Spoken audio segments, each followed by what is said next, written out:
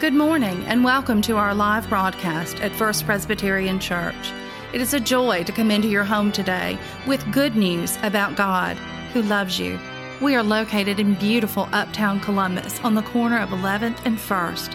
We would love for you to join us for worship or just stop by and say hello. At First Presbyterian Church, we welcome you with grace and gratitude for God's love.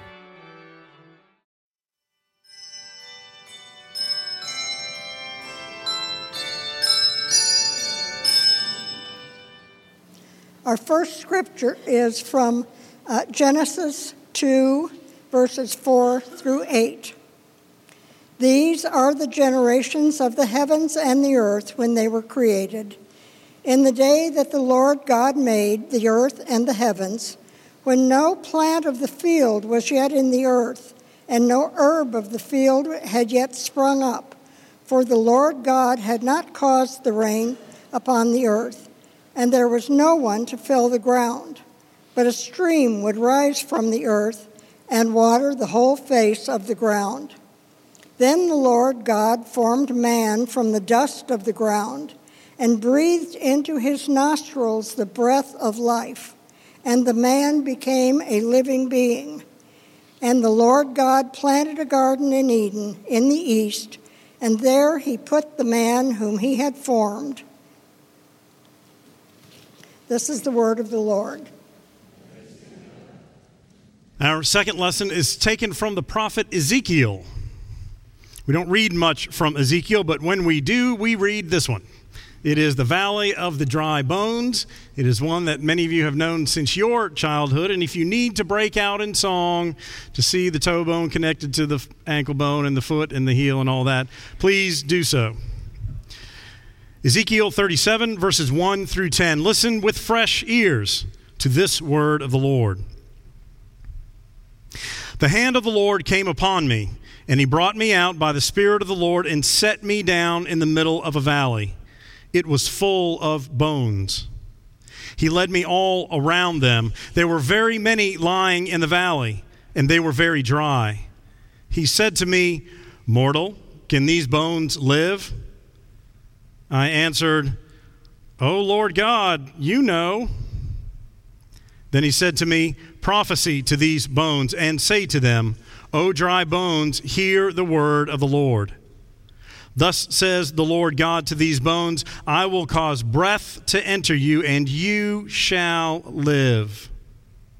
I will lay sinews on you and cause flesh to come upon you and cover you with skin and put breath in you, and you shall live. And you shall know that I am the Lord." So I prophesied as I had been commanded, and as I prophesied, suddenly there was a noise, a rattling, and the bones came together, bone to its bone. I looked, and there were sinews on them, and flesh had come upon them, and skin had covered them, but there was no breath in them. Then he said to me, "Prophesy to the breath, prophesy, mortal, and say to the breath, Thus says the Lord God, Come from the four winds, O breath, and breathe upon these slain, that they may live." I prophesied as he commanded me, and the breath came into them, and they lived and stood on their feet, a vast multitude. This is the word of the Lord.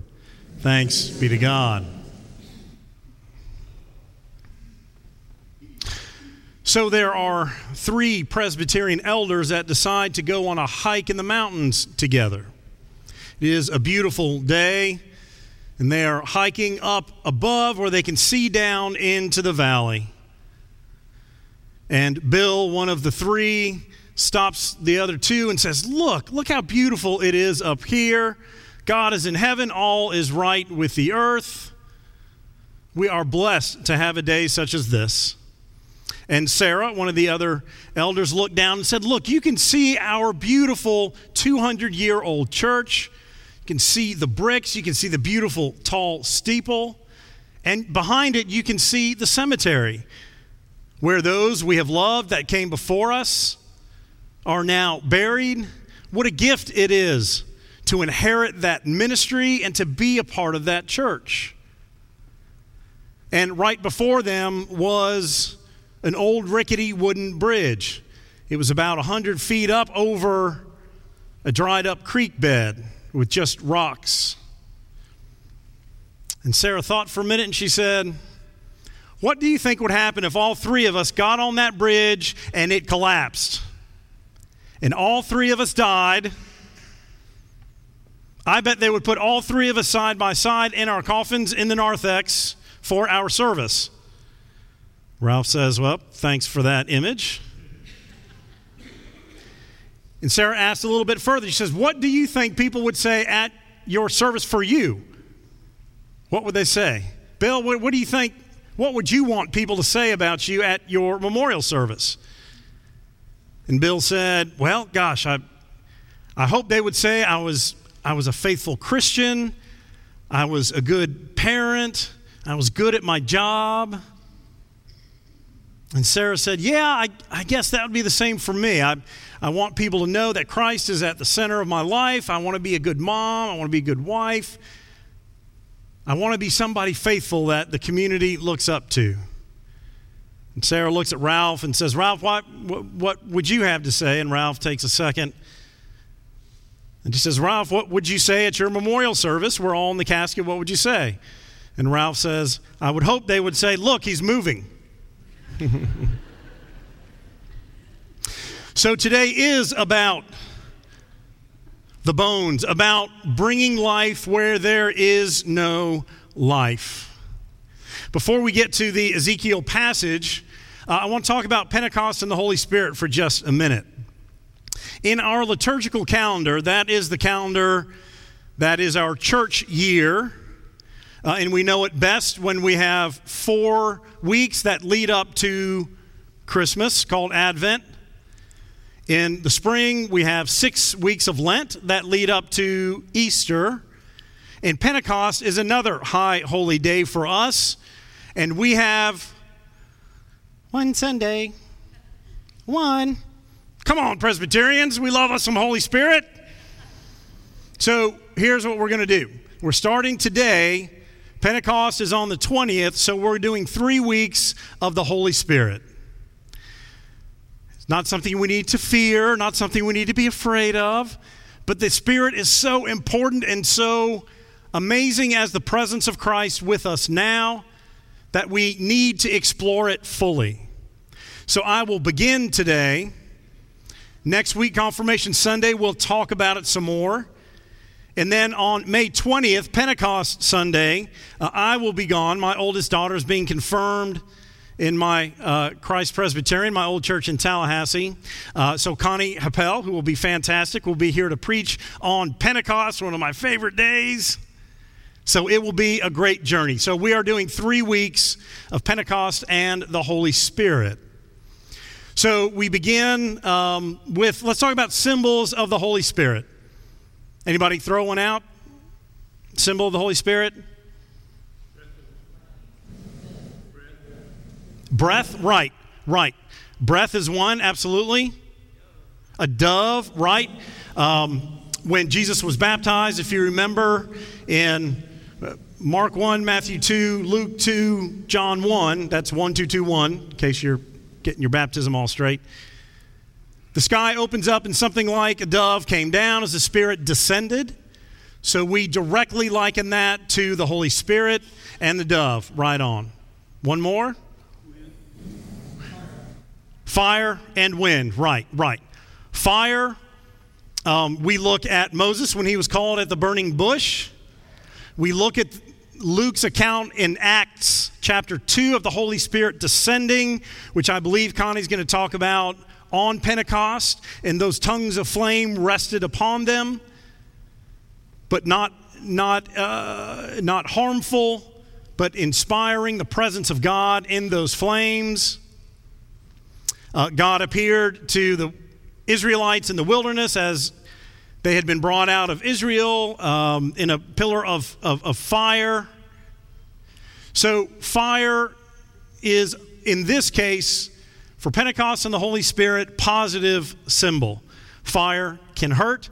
Fire can destroy. Fire can be painful. That's not at all what the Holy Spirit symbol of fire is all about. My stole is red, that is to indicate the Holy Spirit and Pentecost. And so for the next 2 weeks, we will all be red here in worship. So next week, I'll talk about more specific roles of the Holy Spirit. What does it do? Why is it there? But today, we are in the Old Testament, or the Hebrew Bible for our Jewish friends.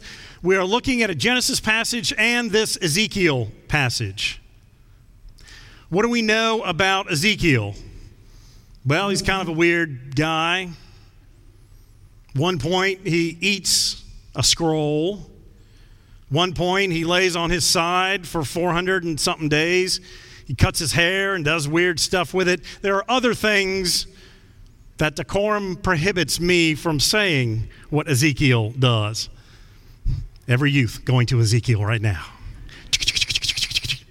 Yeah, weird stuff. However, God speaks to him and puts a vision in his head, in his heart, which is to say that no matter how weird, strange, and odd your faith leader seems to be, you still need to know that God is using him or her. So, Ezekiel has a vision. And remember, Ezekiel is a prophet of the exile. If you remember, there are 2 temple periods. The first one, Nebuchadnezzar and the Babylonians come in 586 BCE, and they wipe out Jerusalem, wipe it out. Temple is destroyed. In exiles, many of the Israelites to Babylon. Now, these are a lot of your educated members of society, monarchy, prominent members. They wanted first to be exiled with them. Ezekiel is with them and his wife in Babylon. And think, this is the first time since the Jewish people were God's people and they've had their temple that now there was only one. They weren't spread out all around. There were no other places to worship. There was one temple destroyed, exiled off of their land. Now what do? And so the idea of the synagogue, which just means a meeting place, an assembly, is what the Jewish leaders, the rabbis in exile, started to put together.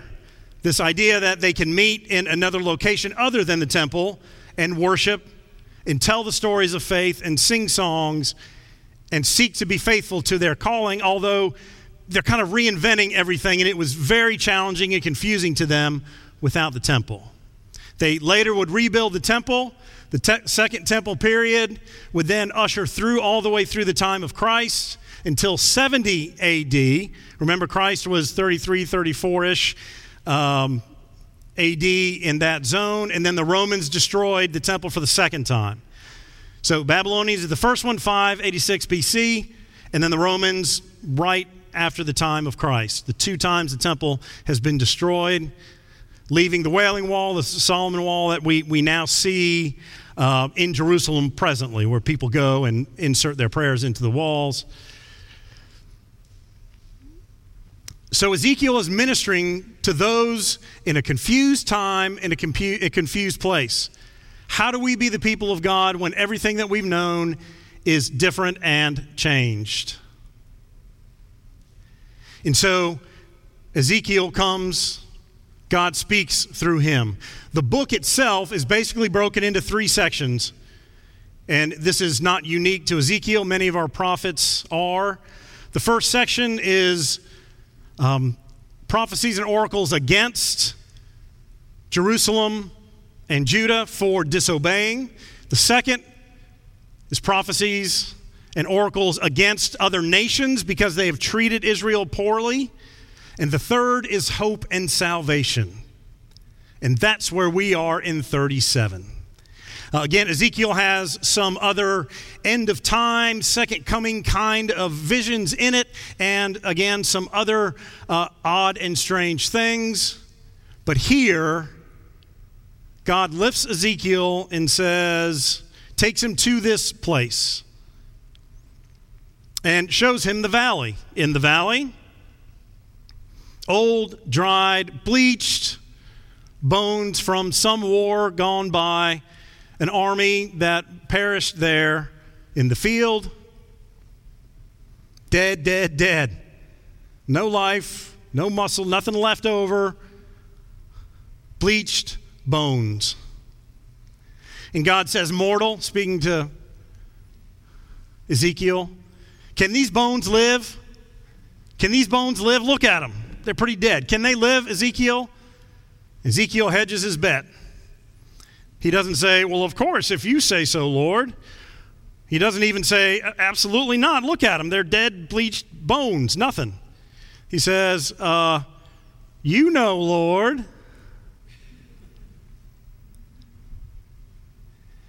And so God says, okay, give them this word that you will live. And so Ezekiel says that according to what? According to the word that God spoke. And so the first thing for us today on this introduction to our Holy Spirit series is that the Spirit comes to us through the Word, through studying Scripture. It's hard, I know it. I know it is. Thank you. Sometimes we don't want to dedicate the time. We think we have to allocate 2 hours for every day to do it. Sometimes it's so hard on our own. But we cannot know God, we cannot know Christ, we cannot know the Holy Spirit, we cannot know ourselves, we cannot know our family, our church, and this world unless we are seeking to understand and read Scripture. It doesn't all have to happen Sunday morning at Sunday school or Wednesday night at Wednesday night programs. You have circles, you have men's gatherings, you have all kinds of opportunities and places, some individually and some with a group. And you need both of those. But we're spinning our wheels until we take on the joy and the struggle that is Scripture. We won't ever get it. We won't ever feel that connectedness unless we sit down with some friends and say, I don't get this at all. Why is it this? Why is it that? Why does he eat the scroll? What is he doing with his hair? And you sit down and you work on it together. That is the gift of a community of faith. We have one another. You have gifts and I have gifts, and when we sit down and work on ministry together, that is a gift, and that pleases God, I believe. So, number one, give them the word, Ezekiel, God says. So, Ezekiel does. Can these bones live? Well, tell me what to say, and I'll say it, okay? Give them the word. Let them live. And so slowly, the pieces and the parts come together. Toe connected to the foot bone. Foot to the ankle, ankle to the leg to the thigh, all the way up. And the bones rattle as they come together. Sinew, muscle, skin. And there they are. They're complete humans. Or are they? And God says to Ezekiel, one more thing. Prophesy again and call the winds from the four corners of the earth. Call my breath, my spirit, my wind, and fill them up. As was mentioned before, the word for breath and spirit and wind are the same Hebrew word. That word is ruach. We would transliterate R-U-A-C-H. Got that cool Hebrew at the end of it. Ruach. Hebrew, just as a language, is more artistic. One word can mean several things. Greek can have that, but Greek is more analytical. Greek is a little more exact than Hebrew. And so here, the beauty of the Hebrew art in this word ruach is spirit, breath, and wind. What does that mean? Well, it's all God's. That's the good part. It is God's spirit, it is God's breath, and it is God's wind. All of that is what we celebrate in the Holy Spirit. And it is what God says to Ezekiel here. They're not done yet. You think they're completed. They look like they're completed, but they're not. I need to breathe life into them. We go back to the Genesis story that Charlotte read to you this morning. Adam, the second creation story, being created from the dust, a similar thing. God puts Adam together, molding him up from the dirt, got some good Georgia clay in there, makes himself an Adam. Except, it says in that passage in Genesis 2 that he was not yet alive, meaning completed, but not yet alive. And what had to happen? God had to breathe his breath into Adam. He was just a completed shell until God breathed his breath into Adam. Almost like a lifeguard trying to rescue someone who is drowning and needs mouth-to-mouth CPR. God's breath, God's Spirit, God's life-giving wind into Adam and raises him up. Gives him life, new life. Same thing in Ezekiel. They are all together, the sinews, the flesh, the muscle, the skin, the bones, all have come together, but they are incomplete until the Spirit blows over them. We'll talk some about creation a little more next week, but the first thing that God does, the first chapter of Genesis, is that God's wind blows over the chaos. Before God even says, "Let there be light," there is darkness, there is void, and God blows God's Spirit over the water. It is powerful. It is life-giving. And today, we are being called not to be people of dry bones. It's so easy. It's so easy for us to look at our lives and try to just muddle through. Sometimes when life is dealing us difficulty, sometimes all we can do is hang on and know that light and that season will end, and somehow we will make it through. But I know that God's intent is not for us to get through life with our head hung down, hung low, watching our toes, just trying to get through this life. We get one. We get one shot at it in this life on this earth. And God fills us with the Holy Spirit. Should we allow that?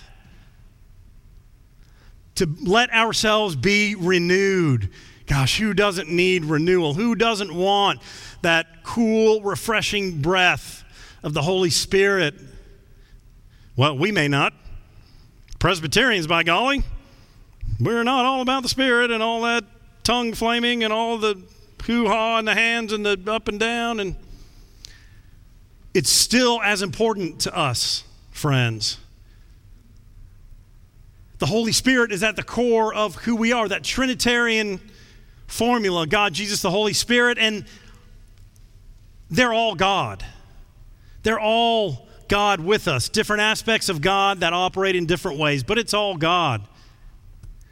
God showed himself to the people in the Old Testament through natural wonders, fire, clouds, pillars, through visions, through flaming bushes and other things.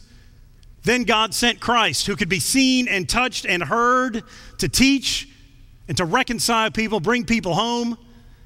And then roughly as Jesus ascended back into heaven, post-resurrection, the Holy Spirit descends. The Spirit of what? Of Jesus and of God. So we are never left alone without God's presence. From that date forward, traditionally, the Acts 2 Pentecost passage, the Spirit descends and those disciples get it. For the first time, we know that they all get it. They're still wrestling at that point with the resurrection, with all Jesus said and did. But after the Spirit descends, there is no confusion. They fully understand. Peter steps right up in a few verses later and gives his first sermon, and there is no waffling, there is no confusion. He stands up to proclaim that Christ has been raised. And then the Spirit sends them out to go spread the word. And today, we are inheriting that same ministry. And that is to allow ourselves to be welcomed, to welcome the Holy Spirit into our lives because of the joy and the challenge that it brings. But the renewal will come. That fresh breath. We are not meant to jumble through as empty shells like that army in the field or like Adam before God's breath. A pastor tells a story I think is a good comparison. That those of you that have been to New York City have been to what was the former RCA building, that's now 30 Rockefeller Plaza Center. And out there is a bronze statue of Atlas, all muscled up, holding the world much like me. He's holding the world, and it is weighing on him, and you can see it on his face, he can barely hold it. He's got it, but for how long, we don't know.